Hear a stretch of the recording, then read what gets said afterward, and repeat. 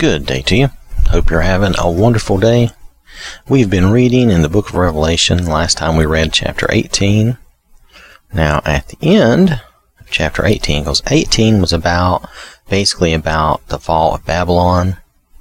And here at the end there is a divine sentence on Babylon. And in Babylon was found the blood of the prophets and of saints, God's people, and of all those who have been slaughtered on the earth. And if you remember, I was looking at that and thinking, really, Babylon seems to represent man's rebellion and stubbornness, but basically rebellion against God, refusing to believe or follow God. That's what Babylon seems to represent, regardless of whether it's an actual city or just a spirit that we as human beings tend to have, and we have to fight against that. That's part of our old man. That's the way it seemed to be to me. Now, in Revelation chapter 19, I am reading in the Amplified Bible. After these things, I heard something like the great and mighty shout of a vast multitude in heaven, exclaiming, Hallelujah! Salvation and glory, splendor, majesty, and power, dominion, might belong to our God. Because his judgments are true and righteous, he has judged, convicted, and pronounced sentence on the great prostitute, idolatress, who was corrupting and ruining and poisoning the earth with her adultery, idolatry. Now, and this is in reference to Babylon, and he has imposed the penalty for the blood of his bondservants on her. And a second time they said, Hallelujah, her smoke shall ascend forever and ever. Then the 24 elders and the 4 living creatures also fell down and worshipped God who sits on the throne, saying, Amen, Hallelujah, praise the Lord. Then from the throne there came a voice saying, Praise our God, all you bondservants of his, you who fear him, the small common and the great distinguished. So in other words, everyone, praise our God. Then I heard something like the shout of a vast multitude, and like the boom of many pounding waves, and like the roar of mighty peals of thunder, saying, Hallelujah, for the Lord our God, the Almighty, the omnipotent ruler of all, reigns. Let us rejoice and shout for joy. Let us give him glory and honor, for the marriage of the Lamb has come at last, and his bride, the redeemed, has prepared herself. She has been permitted to dress in fine linen, dazzling white and clean, for the fine linen signifies the righteous acts of the saints, the ethical conduct, personal integrity, moral courage, and godly character of believers. Then the angel said to me, Right, blessed are those who are invited to the marriage supper of the Lamb. And he said to me further, These are the true and exact words of God. Then I fell down at his feet to worship him, but he stopped me and said to me, You must not do that. I am a fellow servant with you and your brothers and sisters who have and hold the testimony of Jesus. Worship God alone, for the testimony of Jesus is the spirit of prophecy. His life and teaching are the heart of prophecy. And I saw heaven opened, and behold, a white horse. And he who was riding it is called Faithful and True, trustworthy, loyal, incorruptible, steady. And in righteousness he judges and wages war on the rebellious nations.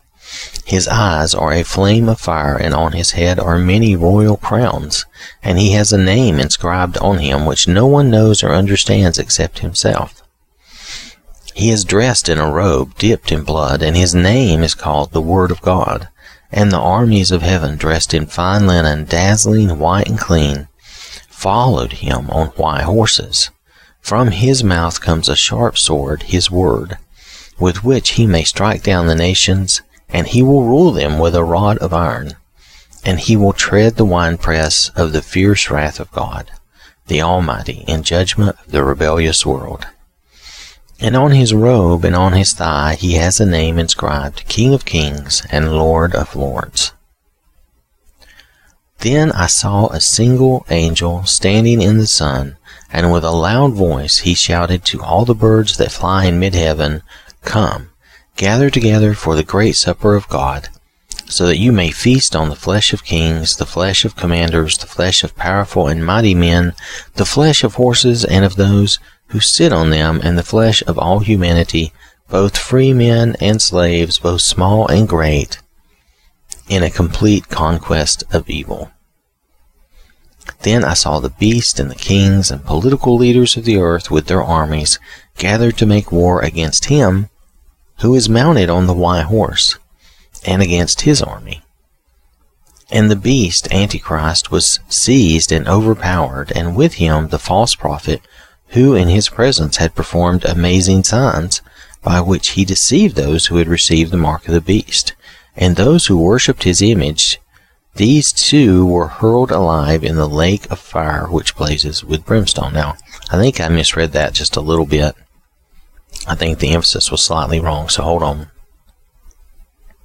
And the beast was seized and overpowered, and with him the false prophet, who in his presence had performed signs by which he deceived those who had received the mark of the beast, and those who worshipped his image. These two, meaning the beast and the false prophet, were hurled alive into the lake of fire, which blazes with brimstone. And the rest were killed with the sword which came from the mouth of him who sat on the horse. And all the birds fed ravenously and gorged themselves with their flesh.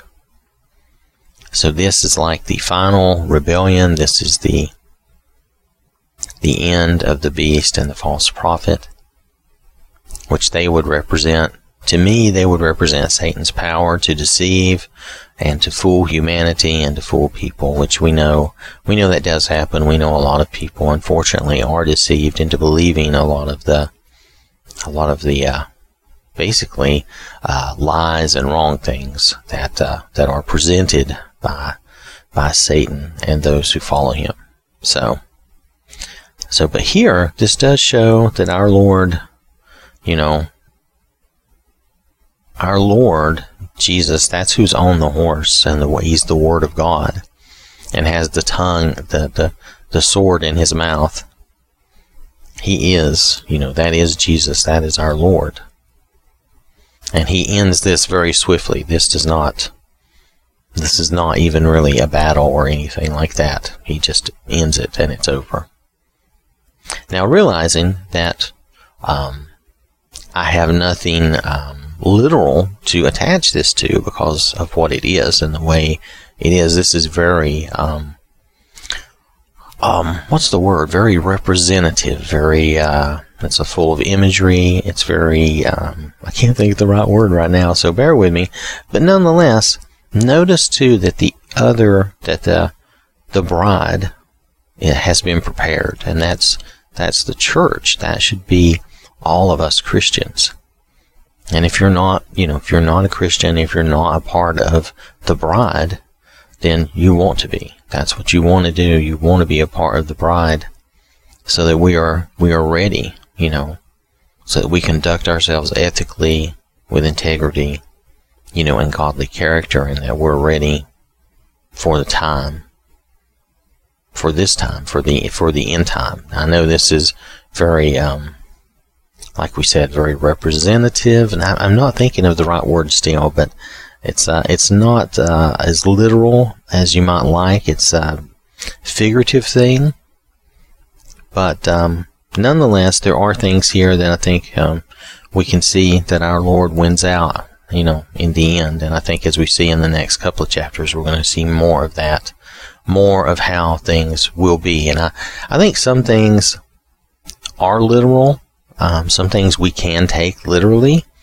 If we apply this about the bride to ourselves, making sure that we're prepared and we're ready, that can be kind of a literal thing. It does not have to be looked upon as totally, just a vision quest type of thing. But for us, literally, we should be prepared, and we should, be following the Lord, so that we will be ready, and so that we will be a part of his, maybe be a part of his army riding out on white horses with him. So that would be something. So, and notice that the people who are against God, it doesn't matter if they're great or small or whatever. They're all they're all wiped out. He's given them, at this point, you have to remember through what we've read in Revelation, at this point, he's given them all these chances and opportunities. Even an angel with the gospel came and proclaimed, and he's given them all these opportunities to repent, and at this point they have not. They have refused. So, all right, that is Revelation chapter 19. I want to thank you for listening. Hope you have a wonderful day. May the Lord bless you and keep you safe. And remember, God loves you.